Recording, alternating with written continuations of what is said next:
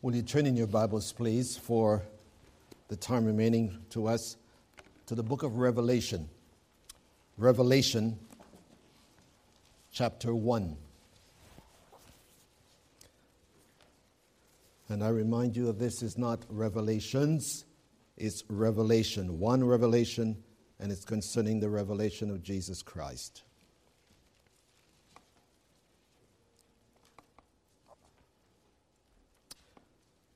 Beginning to read at verse 10.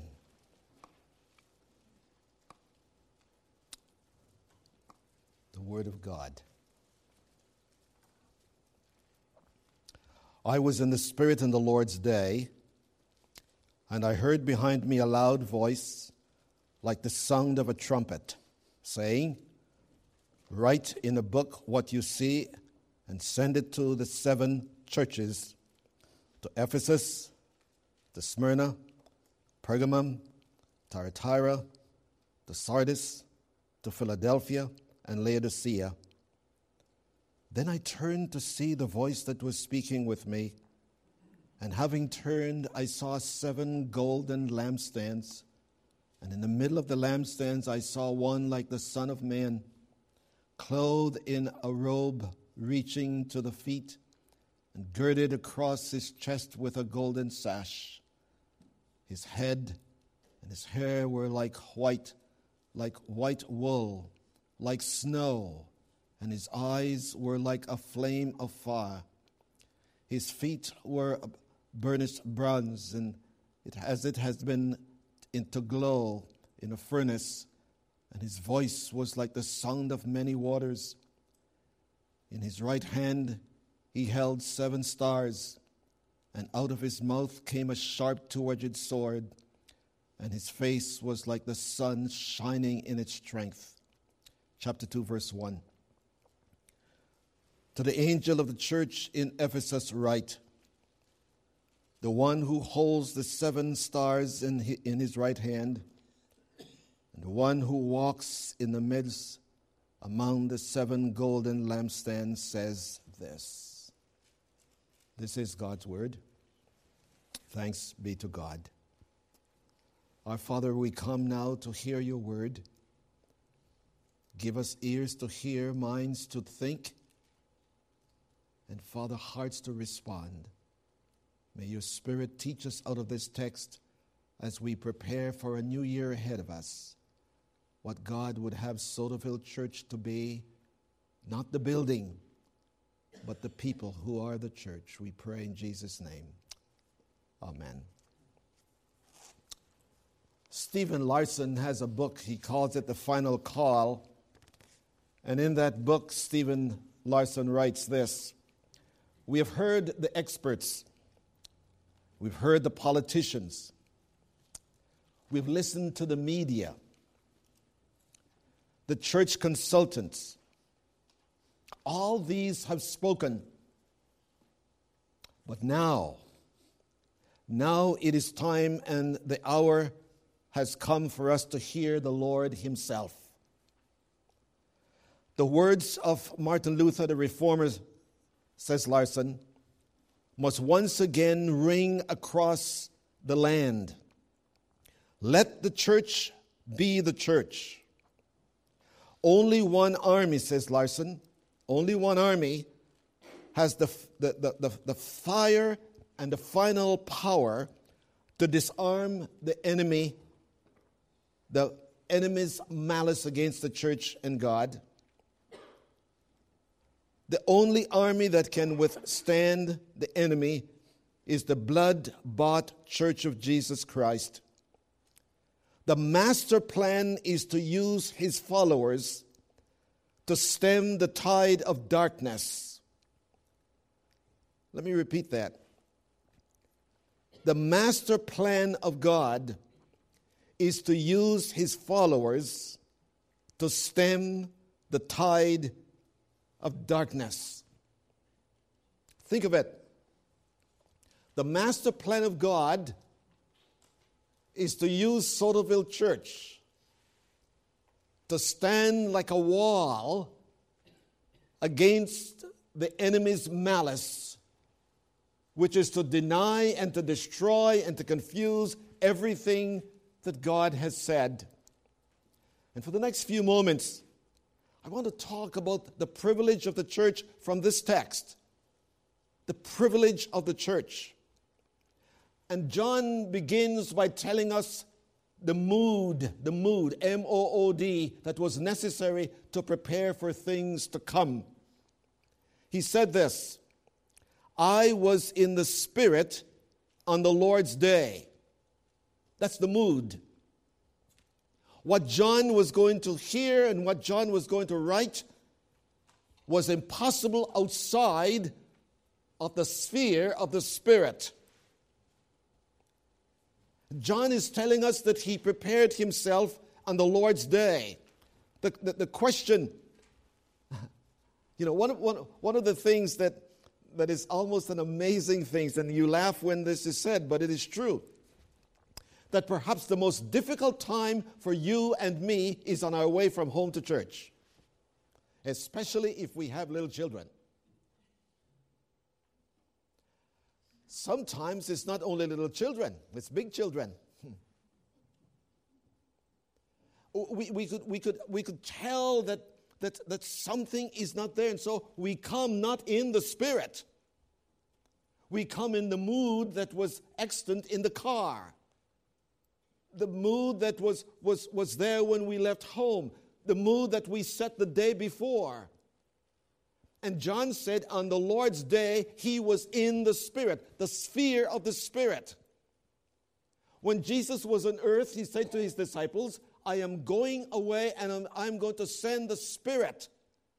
And he is going to be with you, and he's going to be in you, and he's going to be the one who continues my program that I started when I was here. So that outside of the Spirit, the church is listening to voices that are not God's voices, God's voice.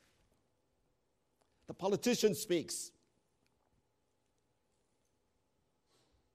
Even the pastor could speak.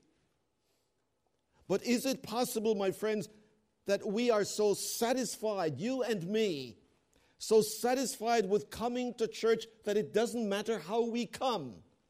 We come and we go and we remain the same. John could not remain the same after being in the Spirit on the Lord's day. There was going to be a transformation of his life. He was going to write and speak of things that he didn't know anything about, but only the Spirit could give him the ability to speak those things and to say those things, and so it is with you and me. Listen to the Lord Jesus. I should say to the Apostle Paul, as he's writing to this very troubled church at Corinth. He goes through so many things with the church at Corinth, and at the end of 2 Corinthians, he writes this, the grace of our Lord Jesus Christ and the love of God and the communion of the Holy Spirit. The communion of the Holy Spirit. If the church at Corinth is to be changed, it must be changed by its preparation to come to the house of God. We must be in the mood. You know, there are several things that we have to be in the mood for. But my friends, the only mood that we need on the Lord's day is to be in the Spirit. We have been given the Spirit, but we have ignored Him. The Spirit has been given to us to abide with us and to be with us forever. Yet everything in the church today seems to be physical, material, intellectual. But we are not hearing the voice of the Spirit because we're not in communion with Him. And it is my prayer that as we begin a new year, that we will hear the words of Scripture again from Zechariah chapter 4 and verse 6. Not by might, not by power, but by my Spirit. Because, my friends, when the Spirit is the one who leads us, it will be contrary to everything that is going on in the world. And please listen to me. We are living in a world that is so secular that even God doesn't matter anymore.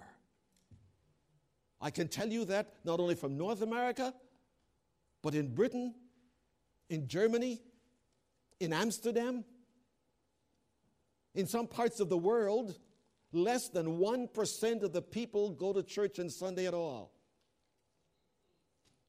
So, some years ago, a survey was taken asking Britons, what is Easter all about? And less than half of them knew what Easter was all about. I don't need to go on with that. If we, my friends, are to face the onslaughts of unbelief and secularism that's coming in our world and in our church, we must be in the mood. We must be in the Spirit. Let me tell you what happens when there's a communion of the Spirit. When there is communion in the Spirit, there will be communication from the Spirit. I was in the Spirit on the Lord's day, and He said, there is no place that we find God that we do not find communication. Genesis chapter 1. God created the heavens and the earth was without form and without light. And the Spirit of the Lord moved across the face of the earth, and God said. And right through the entire Bible, wherever the Spirit of God is, He communicates. He speaks to us because, my friends, we need more than physical words with which to meet the trials, the difficulties, the disappointments, even the defeats of our times. We need words that are beyond human words. And only the Spirit can bring order out of chaos, light out of darkness, direction out of aimlessness. Only the Spirit can do that. And the Spirit spoke. And John said, I heard. On the Lord's day, I was in the Spirit, and I heard. Oh, dear friends, I plead with you. Don't come to church every Sunday without being conscious of the fact that God has spoken to me and I have heard. Don't only come to church for that. It will be a boring experience. Believe me, it'll be like going to a concert and not enjoying the music. The Spirit communicates. One of my favorite passages in Acts chapter 13, verses 1 and 2 says this, and while they were ministering to the Lord, the Spirit said. While the church was meeting in Antioch and they were worshiping God, the Spirit said. You know what He said? Separate me, Paul and Barnabas, that I might direct them to the ministry for which I have called them. How wonderful it would be, my friends, this morning, if someone in this congregation would say, at the end of this service, God spoke to my heart about. I want to be able to say, at the end of this service, God spoke and I heard. This is what God is directing us to do in the year 2016. We can't do anything about 14. We can't do anything about 13. We can't do anything. Someone asked me how I felt speaking in the church that I preached my first message. And I'll tell you what, I always remember this. After I preached from the book of Philippians, not knowing anything about the scriptures, after I was finished speaking, I said to myself, where am I going to get more stuff to speak about? I didn't know that I was coming to a bottomless well.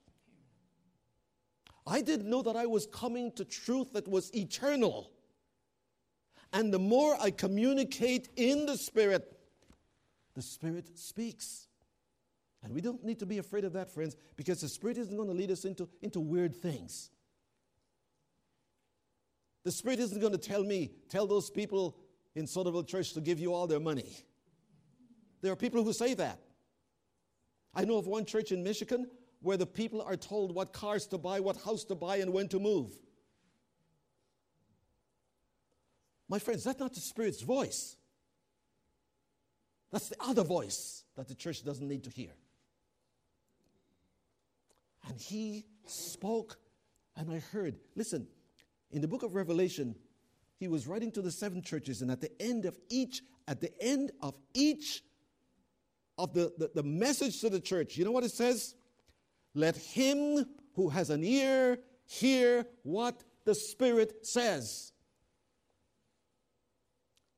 After each church, let him who has an ear. And I want our church to hear what the Spirit is saying.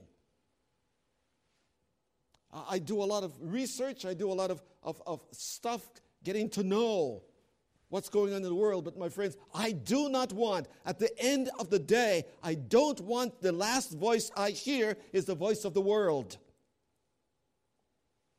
I don't want the first voice I hear in the morning is the voice of the world.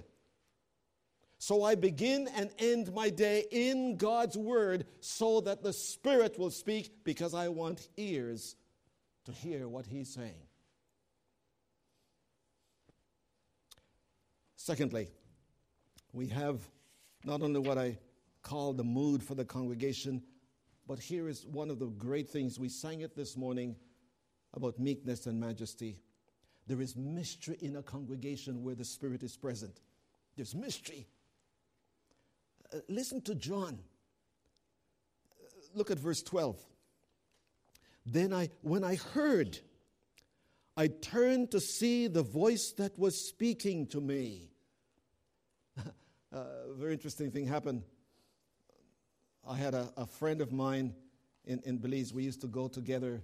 The only friend I saw when I was back there, his name was Bernard. And as we were getting in a car to go to our place, he was just coming out of his fenced-in place now. And he was walking in that direction, and my driver said, "Oh, there he is." And I jumped out of the car, and I was walking behind him, and I called his name. And he turned, and he said, "Winston, I was just talking about you." He turned. And here, my friends, this is the mystery and the privilege of a congregation, that a congregation that is in the mood of the Spirit lives under the authority of a divine voice. A congregation who is in the mood of the Spirit lives under the authority of a divine voice. I heard like the sound of a trumpet. That means, my friends, that there was a distinct sound. There was a sound that pierced every other emotions. That was the only thing I heard. Everything else was obscured. Only the Word of God can do that. Hebrews chapter 4, verse 12. The Word of God is alive. It is powerful. It is discerning. It is penetrating. It reaches way into the human heart where no doctor, no nurse, no physician can see. Only the Spirit of God can go there. And my friends, that is why we need that. When Peter was fishing all night and he caught nothing, Jesus said to him, "Cast the net over there." And Peter said, "Lord, I've been doing that all day. Nevertheless, at your word." Nevertheless, at your word. We need to have that authority so that whatever the world says, whatever the Supreme Court says, we are listening to God's word. No one else, not even the man standing before you this morning. The authority of a divine voice. We need to have that. More can be said. But not only that, not only do we have the authority of a divine voice that we listen to, we need to know what this word is saying. how to respond to what is happening. And by the way, friends, if we would abide in the Scriptures, you know what would happen? We would laugh at what's happening. You know why? Because when Jesus was on earth, he said, these are the things that will happen.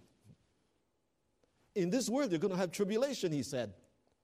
And people will rise up against the Scriptures, and people will deny that Jesus is the Son of God. That's what's happening now. He said it.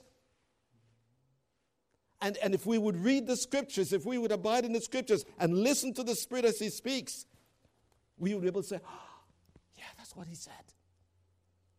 That's exactly what he said. You know, please forgive me for this, but on our way home last week, we got tangled up in Denver. And because of their idiocy, really it is, you're getting off the plane and they're loading people for the other plane, and you're waiting for your luggage from the plane that you have to get off so you can go, and they give you 5 minutes to do that.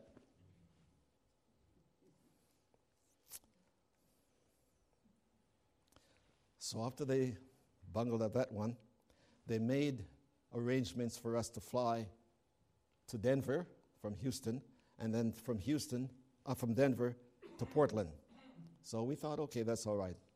So when we got to Denver, and I presented my boarding pass, it says, we don't have any record for you to go to Portland.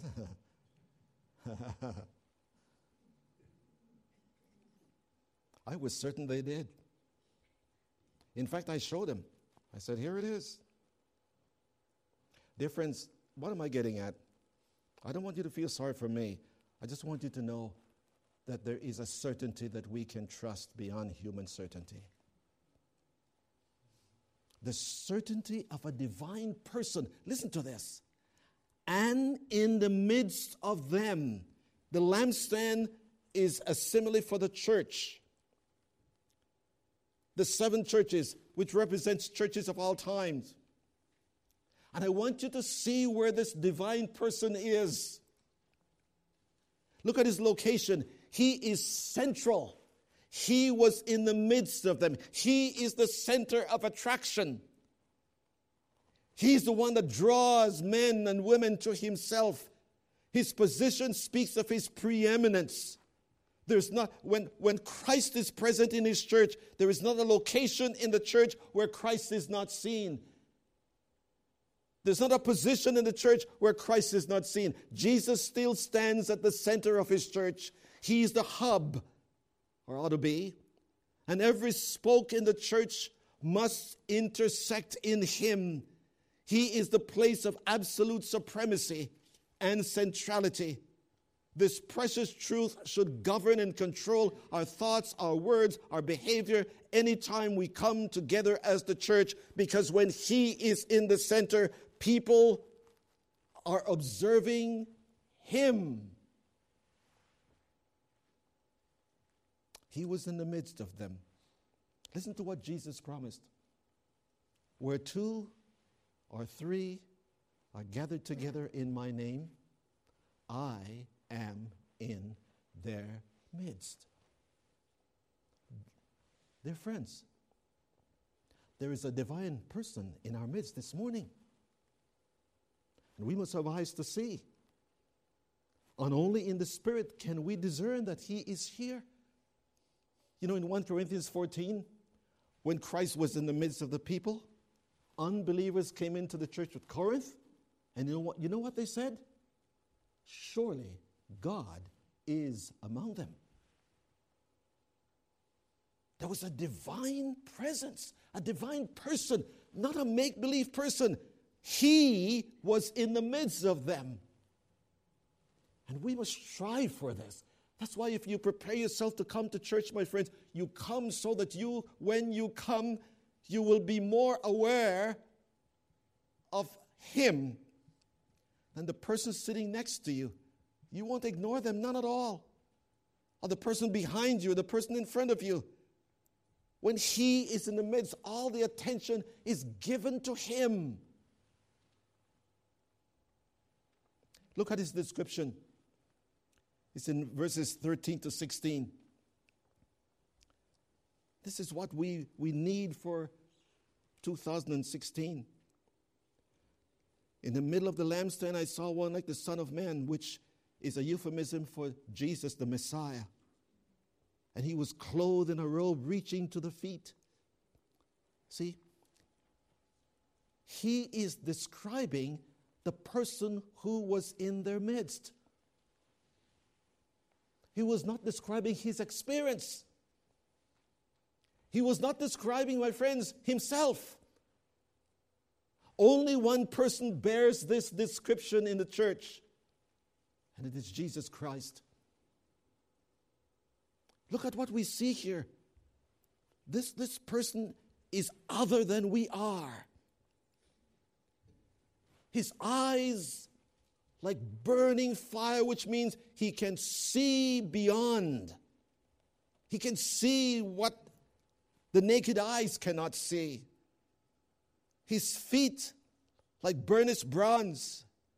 That means that he comes as the one who has final authority to judge. He's the righteous one. It's an unbelievable description. And I look at the clock and it's time. Time is gone. The old hymn I used to sing in college. How wonderful, how beautiful the sight of thee must be. Thine endless wisdom, boundless power, and awful purity.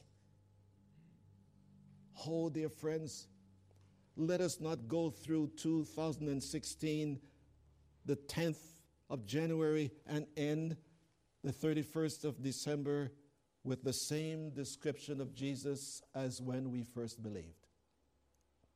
We must know him beyond Calvary. Hebrews chapter 6. We must know him, my friends, as a final authority, the divine presence, the divine person of whom the church rallies around. And lastly, there is the activity of a divine visitor. Chapter 2, verse 1. To the angel of the church in Ephesus, right there in Asia, right there in space-time, Ephesus, the one who holds the 7 stars in his right hand, the one who walks among the 7 golden lampstands. This is Jesus who walks, who literally is present in his church, not only to be admired. The word walk in the Greek means someone who comes to inspect, someone who comes to comfort, someone who comes to give assurance. When he walks in the midst of his church, we heard this morning from Luke chapter 15, that here it was. When the Son was coming, the Father ran to meet him. But here, my friends, he continues to come to us. He's walking among us. And I'll tell you what he comes to say.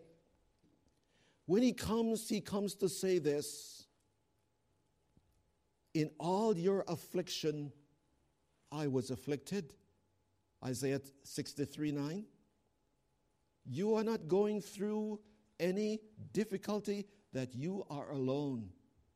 It might seem so trivial, or it might seem so unbelievable difficult. I am with you.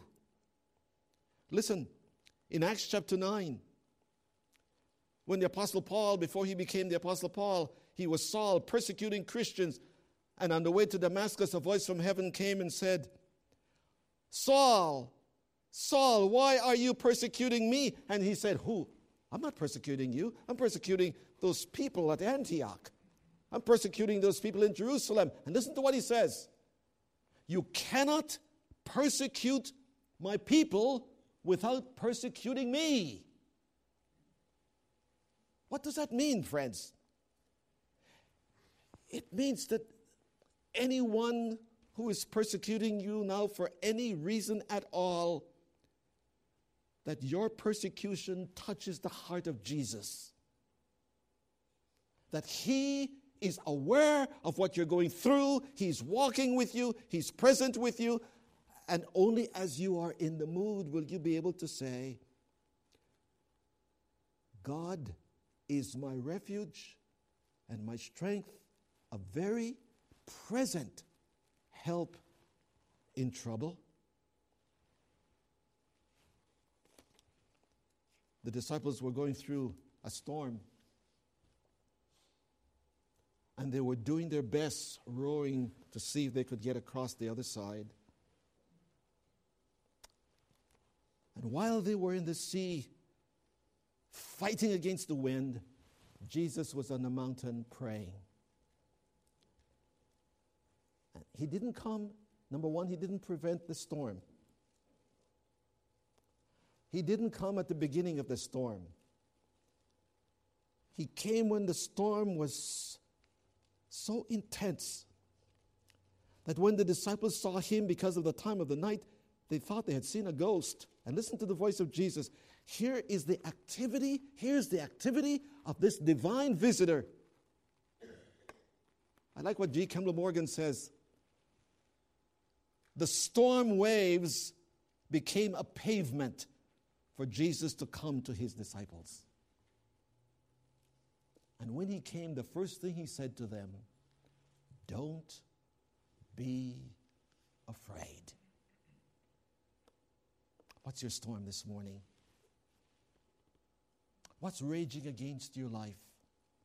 On the authority of God's word, I say to you, don't be afraid.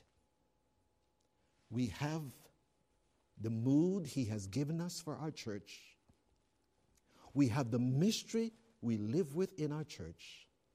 And this mystery is that we are under the authority of a divine voice. We are gazing upon a divine person, and we have the activity of a divine visitor. Let 2016 be a year that the Spirit does in us what Jesus intends his church to do. Let us pray. Father, oh God, let your word be driven by your Spirit to our hearts so that we do not try to impress people with what we know, but to proclaim who we know. Grant to us as a congregation this mood in the Spirit. Grant to us this awareness of this mystery in the midst of them.